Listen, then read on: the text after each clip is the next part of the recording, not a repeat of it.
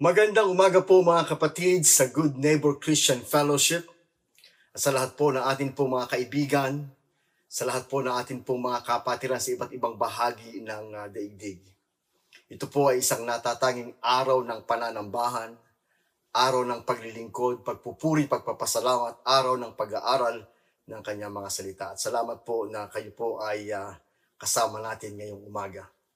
Nagpapasalamat po tayo sa ating chairman, Pastor Armando Santos, sa kanya pong napakagandang opening message for us today.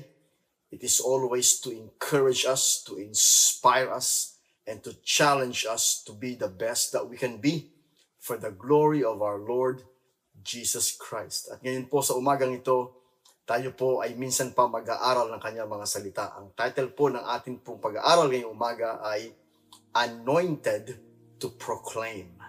Anointed to Proclaim. But before we read our text this morning from Luke chapter 4, will you please join me in a word of prayer? Father, we thank you for the opportunity to hear your words and listen to your words. We thank you for the Holy Spirit anointing your words and blessing your words that it will have power to change our lives, to impact our lives. And we thank you, Lord God, for your presence, knowing that God, you can minister to our needs today and every day. And so we lift your name, we honor you, we glorify you, we ask that you bless our studies today. In Jesus' name, amen and amen. Anointed to proclaim. We are talking about understanding the mission of the church. Mga kapatid, napakahalaga po na maunawaan natin kung ano ang ating misyon bilang isang iglesia, bilang katawan ni Kristo, bilang mananampalataya, bilang mga lingkod ng Diyos. Wherever we are in the world, whatever is our career, whatever we do, ano man ang status natin sa buhay, ano man ang atin pong pinagkakaabalahan, tayo po ay may mission. And it's not just your own isolated mission in one corner of the world. Tayo pong lahat ng mga mananampalataya, believers of the Lord Jesus Christ all over the world, we are the church of God. One church, one body, one head, Jesus Christ. And so we are working together for God's kingdom and for His purpose and for His glory. So we need to find time. We need to sit down and think for a moment kung ano po ba ang atin pong mission. We need to understand our mission. We need to understand the mission of the church. And one of those very important mission na atin pong gagampanan ay yung pong tayo ay isinugo ng Panginoon kung paanong siya ay isinugo ng Diyos Ama. Sabi nga po sa ating pong pag-aaral last week, as the Father has sent me, so send I you. Kung paanong ipinadala, isinugo ng Ama ang anak ng Diyos na ating Panginoon at tagapagligtas. Siya naman po ang nagsusugo sa atin in the same way. So alamin po natin paano po ba tinitingnan ni Jesus ang kanyang misyon nung siya po ay nasa lupa. Dito po sa Luke chapter 4, beginning with verse 18, ito po ang ating mababasa from the New Living Translation. Luke chapter 4, beginning with verse 18. The Spirit of the Lord is upon me, for He has anointed me to bring good news to the poor. He has sent me to proclaim that captives will be released, that the blind will see, that the oppressed will be set free, and that the time of the Lord's favor has come. May the Lord bless the reading of His holy word. If you look at the whole context of this passage in the book of Luke chapter 4, ito po ay naganap ng isang Sabbath na ang Panginoong Jesus ay nasa kanya pong kinalakihang lugar sa Nazareth. At siya po ay pumunta sa synagogue at siya po ay sumama sa pananambahan during the Sabbath. At siya po ay inabutan ng scroll to be read before the congregation. Inabot po sa kanya upang siya po ay magbasa, upang siya po ay magpaliwanag ng salita ng Diyos. Because siya po ay rabbi. Bilang isang rabbi, siya po ay ginagalang ng mga tao na naniniwala sa kanyang kakayahan at katalinuhan at karunungan sa salita ng Diyos. So they handed him the scroll of the book of Isaiah. And he read this from the prophet Isaiah. At sinabi po niya, ngayong araw na ito, itong mga salitang ito ng Diyos na inyong narinig ay na-fulfill na. The scripture you have just heard has been fulfilled this very day. That is in verse 21. Now mga kapatid, sinasabi po ng Panginoong Hesukristo na ito ang misyon na ipinagkaloob sa kanya ng Diyos. And that very day, that prophecy, that scripture has been fulfilled right before their very eyes, because this is the Messiah. This is the Christ. This is the anointed one. And this is what I am going to do while I am here on earth. So kung atin pong i-analyze itong mga salita ng Panginoon, nandito po yung mission of proclamation. The Bible says, verse 18, the Spirit of the Lord is upon me, for He has anointed me. Kung inyo pong natatandaan sa buhay ng ating Panginoon Kristo nang siya po'y nabaptize ni John the Baptist in the Jordan River, the Spirit of the Lord came down upon the Lord Jesus. Came down. That was the moment that God has sent the Holy Spirit to anoint Jesus to proclaim the gospel of the kingdom. And from then on, the Bible says, he went on to proclaim the coming of the kingdom of God. Now, when you say anointed by the Holy Spirit, ibig pong sabihin yan ay para po sa Old Testament, if you make a comparison, nung pinili ng Panginoon si King David to be the new king of Israel, siya po ay pinuntahan ni Samuel at siya po ay inanoint ng oil. Meaning, ibinuhos sa kanyang ulo yung oil that signifies that he who has been chosen by God to be the king. In this case, Jesus was anointed with the Holy Spirit to be the Messiah, to be the Christ, to be the anointed one. And to do what? What was Jesus anointed to do? Now remember, the Holy Spirit is the one giving the power. Yan po ang ating theme verse for this month of September. Acts 1:8. And you shall receive power when the Holy Spirit has come upon you, and you shall be my witnesses in Jerusalem, in Judea, and Samaria, and to the uttermost parts of the earth. So mga kapatid, the Holy Spirit is the source of our power. We cannot do it on our own. We don't have the power. We don't have the energy. We don't have the ability. We don't have the capacity. It will be the work of the Holy Spirit through us. And that was the way Jesus started his ministry. Verse 18, the Spirit of the Lord is upon me, for He has anointed me to bring good news to the poor. Yun po ang dahilan kung bakit bumaba ang Panginoong Jesus sa lupa upang magdala ng mabuting balita, to bring good news. Mga kapatid, hindi lamang po noon, kundi sa atin ding panahon, kailangan marinig ng mga tao ang good news.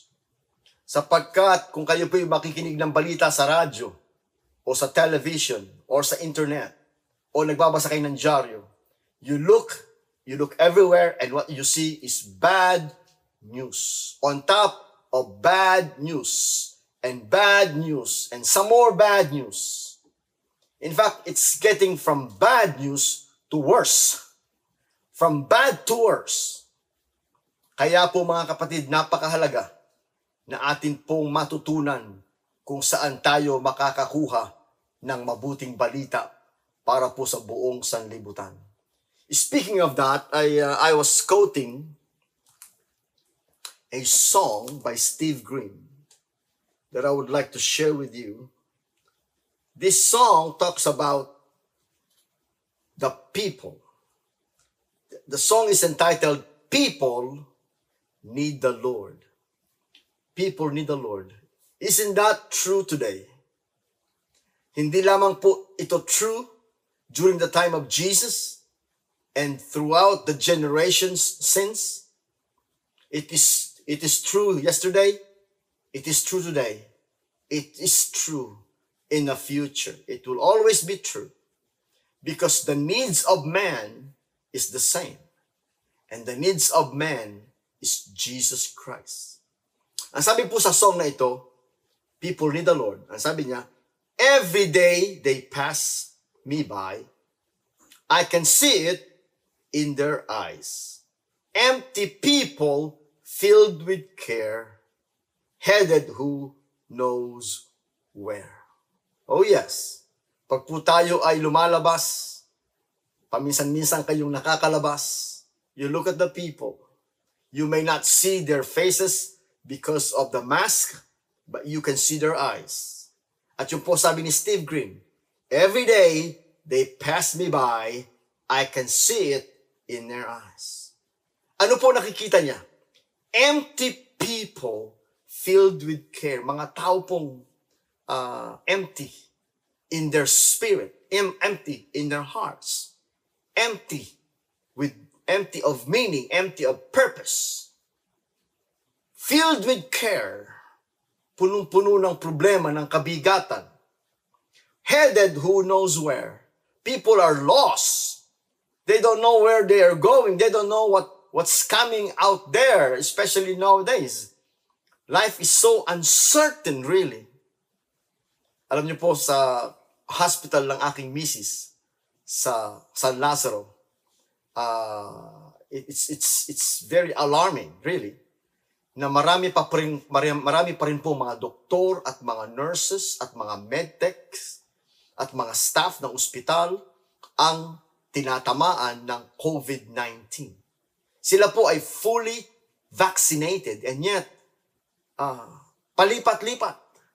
In fact, kinukwento niyo sa akin last week, itong 8 ang naging positive sa kanila. This week, meron na namang ilang nag-positive. So, yung kahapon, sabi niya, nagkukwentuhan sila ng staff, and then today, nag-tested positive. So, bibilang na naman sila ng araw kung sila po ay magkakaroon ng symptoms every 5 days, kasi yun po ang incubation period. And so, last week, nagbibilang sila. Ngayon, magbibilang na naman sila. Because really, it's creeping, spreading. And you don't know when it is gonna hit you. Ganun din po sa aming school sa Cavite.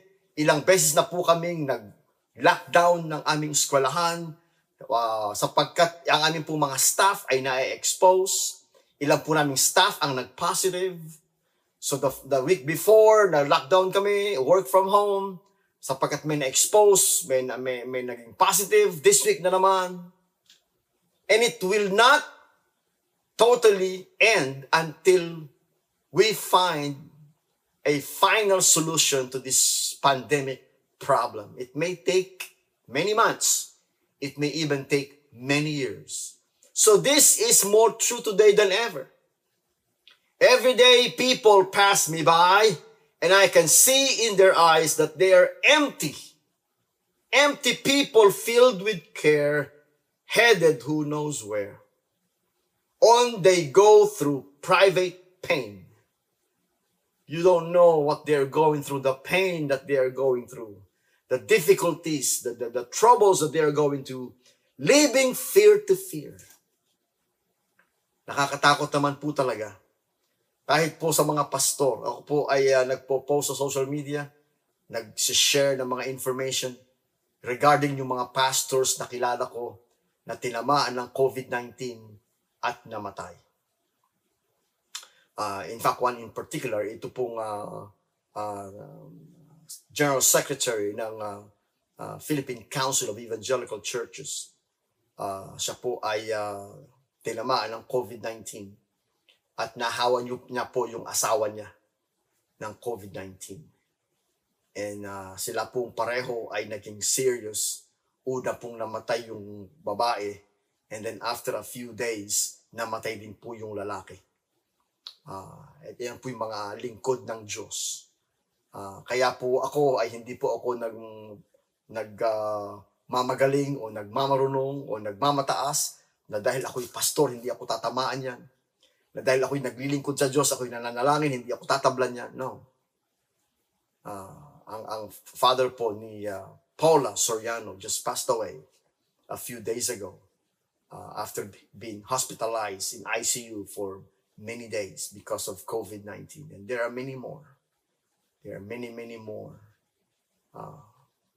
And so, really, people go through private pain, living fear to fear. Now, sometimes they laugh. Yan po mga, sabi nga nila ang mga Pilipino, kahit binabagyo, they find ways to smile. Yan, dinaanan po tayo ng bagyong Julina. Kahit po tayo in crisis, kahit po tayo naghihirap, ang mga Pinoy, madali daw pong patawanin, mababaw lang ang kaligayahan, lagi masaya. But laughter hides their silent cries. Kahit po anong tawa ang gawin nyo, deep within, andun yung pain, nandun yung fear, nandun yung worry. And only Jesus hears their pain. So the chorus says, people need the Lord.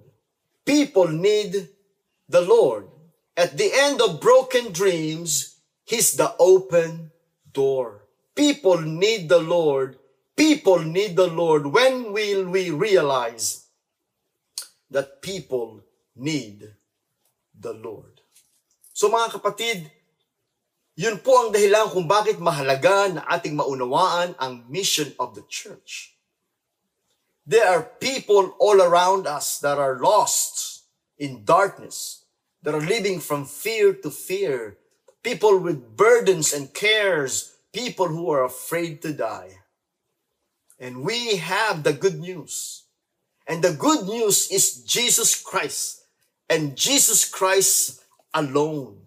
Ang sabi nga po dito, the Spirit of the Lord is upon me, for He has anointed me to bring good news to the poor. Yung pong mga dumadaan sa napakabigat na crisis, good news, Jesus is the provider.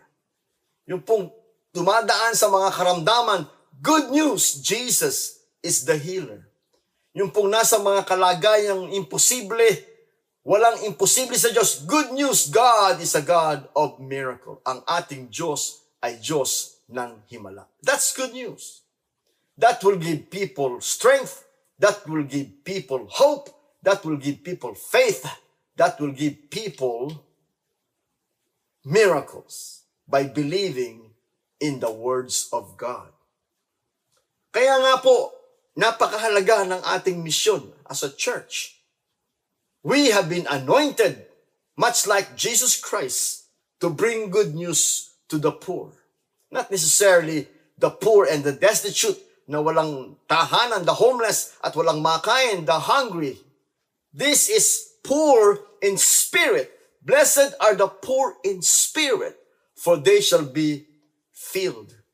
So Jesus, and Jesus alone knows the condition of our heart and soul, the condition of our lives. And let me tell you, whether you are poor in spirit, poor in health, poor in material things, or poor in your spiritual life, let me tell you that God has good news for you. And that good news is Jesus Christ. He has anointed me to bring the good news to the poor. He has sent me to proclaim. We have a message to proclaim. He has sent me to proclaim. Mga kapatid, as believers, that's one of our missions. We are sent to proclaim. Sabi nga ni Jesus, as the Father has sent me, so send I you. And sabi ni Jesus, He has sent me to proclaim. Mga kapatid, we have something to proclaim. We have a message to tell to the nations. We have a story to tell to the nations that will turn their hearts to the right. A story of love, a story of mercy, a story of compassion, a story of sacrifice, a story of forgiveness, a story of hope. And that is the Lord Jesus Christ. He has sent me to proclaim that the captives will be released. Yung po mga alipin ng kasalanan, there is freedom in Jesus. You shall know the truth, and the truth will set you free. When the Son of God set you free, you are free indeed, Jesus said. And that's what we are to proclaim. We are not proclaiming ourselves. I don't want to talk about myself. I don't want to talk about my church or my group. I don't want to talk about my understanding, my religion. No. If there is something I would like to proclaim, and that's the good news, and that's the Word of God, the good news to the poor, to proclaim that the captives will be released, that the prisoners will be set free. Prisoners of sin, prisoners of darkness, prisoners of the flesh, of worldliness, of deception, of the devil. You will be set free. And that's what we proclaim to the world. That the blind will see. We are to proclaim that the blind will see. Alam niyo po yung blindness, hindi lang physical blindness, but spiritual blindness. In fact, meron nga pong pinagaling si Jesus sa Gospels. Ang sabi ng mga tao, paano kang pinagaling? Anong ginawa sa'yo? Ang sabi niya, this one thing I know, I was once blind, but now I see. Di po ba? Amazing grace, how sweet the sound that saved a wretch like me. I once was lost. I once was blind, but now I see. Mga kapatid, God would like to open our eyes to the truth. God would like to remove our blindness from us. And that is what we are to proclaim that you can be set free from your bondage, to proclaim that you will be released from your blindness, that the oppressed will be set free. There will now more oppression of sin and guilt. God will remove the guilt, the shame, the sin that oppresses you. You are set free. When I was a young boy going to Sunday school, we used to sing the song, I'm free, I'm free, I'm free to be the servant of the Lord. Yes, we are set free from the oppression and the bondage of sin. And now we have forgiveness. There is now no condemnation to them who are in Christ Jesus. Verse 19, that the time of the Lord's favor has come. Oh yes, even in the midst of this pandemic, nothing can stop the favor of God to come to you. The favor of God to flow through you. That the favor of God will surround you. The blessings of God, the presence of God, and the protection of God. So take courage, my friends. Be strong in the Lord and in the power of His might. Don't be afraid of this pandemic. Don't be afraid of what is going to take place or what's going to happen in the future, because God holds the future in His hands. Now is the time of the Lord's favor. The Lord's favor will come to you. It will knock on your door. It will tap on your windows too. Because God has a plan. God has a purpose, and nothing can stop it. I love Jeremiah 29:11 that says, "For I know the plans I have for you, declares the Lord, plans to prosper you and not to harm you, to give you hope and a future." Yes, in the midst of this pandemic, God's plan is not to harm you. God's plan is not to hurt you. God's plan is to prosper you in the midst of this pandemic, in the midst of this economic crisis. The favor of the Lord has come. And so we have so much to be grateful for. We have so much to be thankful for, my dear friends, because our God is faithful, because our God is in charge, because our God is with us. He will never leave us. He will never forsake us. And we have a mission to fulfill, much like what we have received from the Lord Jesus that gave us confidence and courage. The same message He asked us to proclaim. As the Father has sent me, I am sending you. And I am sending you to proclaim the good news, to proclaim liberty, to proclaim that the blind will see, to proclaim that the oppressed shall be set free, to proclaim that the Lord's favor is here. All you have to do is reach out and receive it by faith in the mighty, mighty name of Jesus. Will you bow your head and pray with me as we reach out and touch the presence of God, as we reach out and claim the promises of God?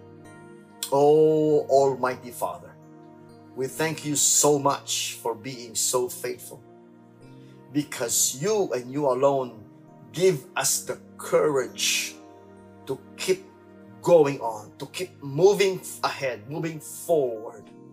In the midst of this pandemic, in the midst of these difficult, terrible, dangerous days, we have the courage, we have the confidence, we have the faith that nothing can separate us from the love of God which is in Christ Jesus.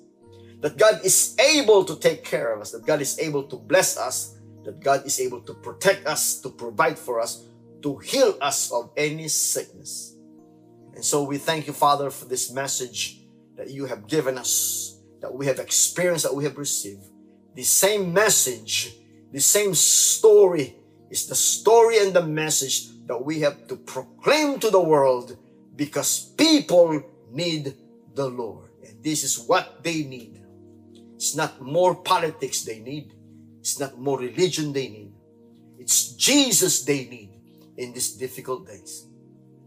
Help all of us as members of the church, as believers all over the world, God, to be filled with power from the Holy Spirit, so that we can witness to the world where we are, to our neighbors, to the ends of the earth. Oh, thank you for Good Neighbor Christian Fellowship reaching out to the world.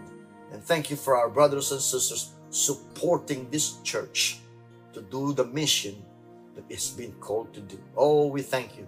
Oh, we give you honor, we give you praise in the mighty name of Jesus. Everybody say, Amen. Amen. Thank you for joining today.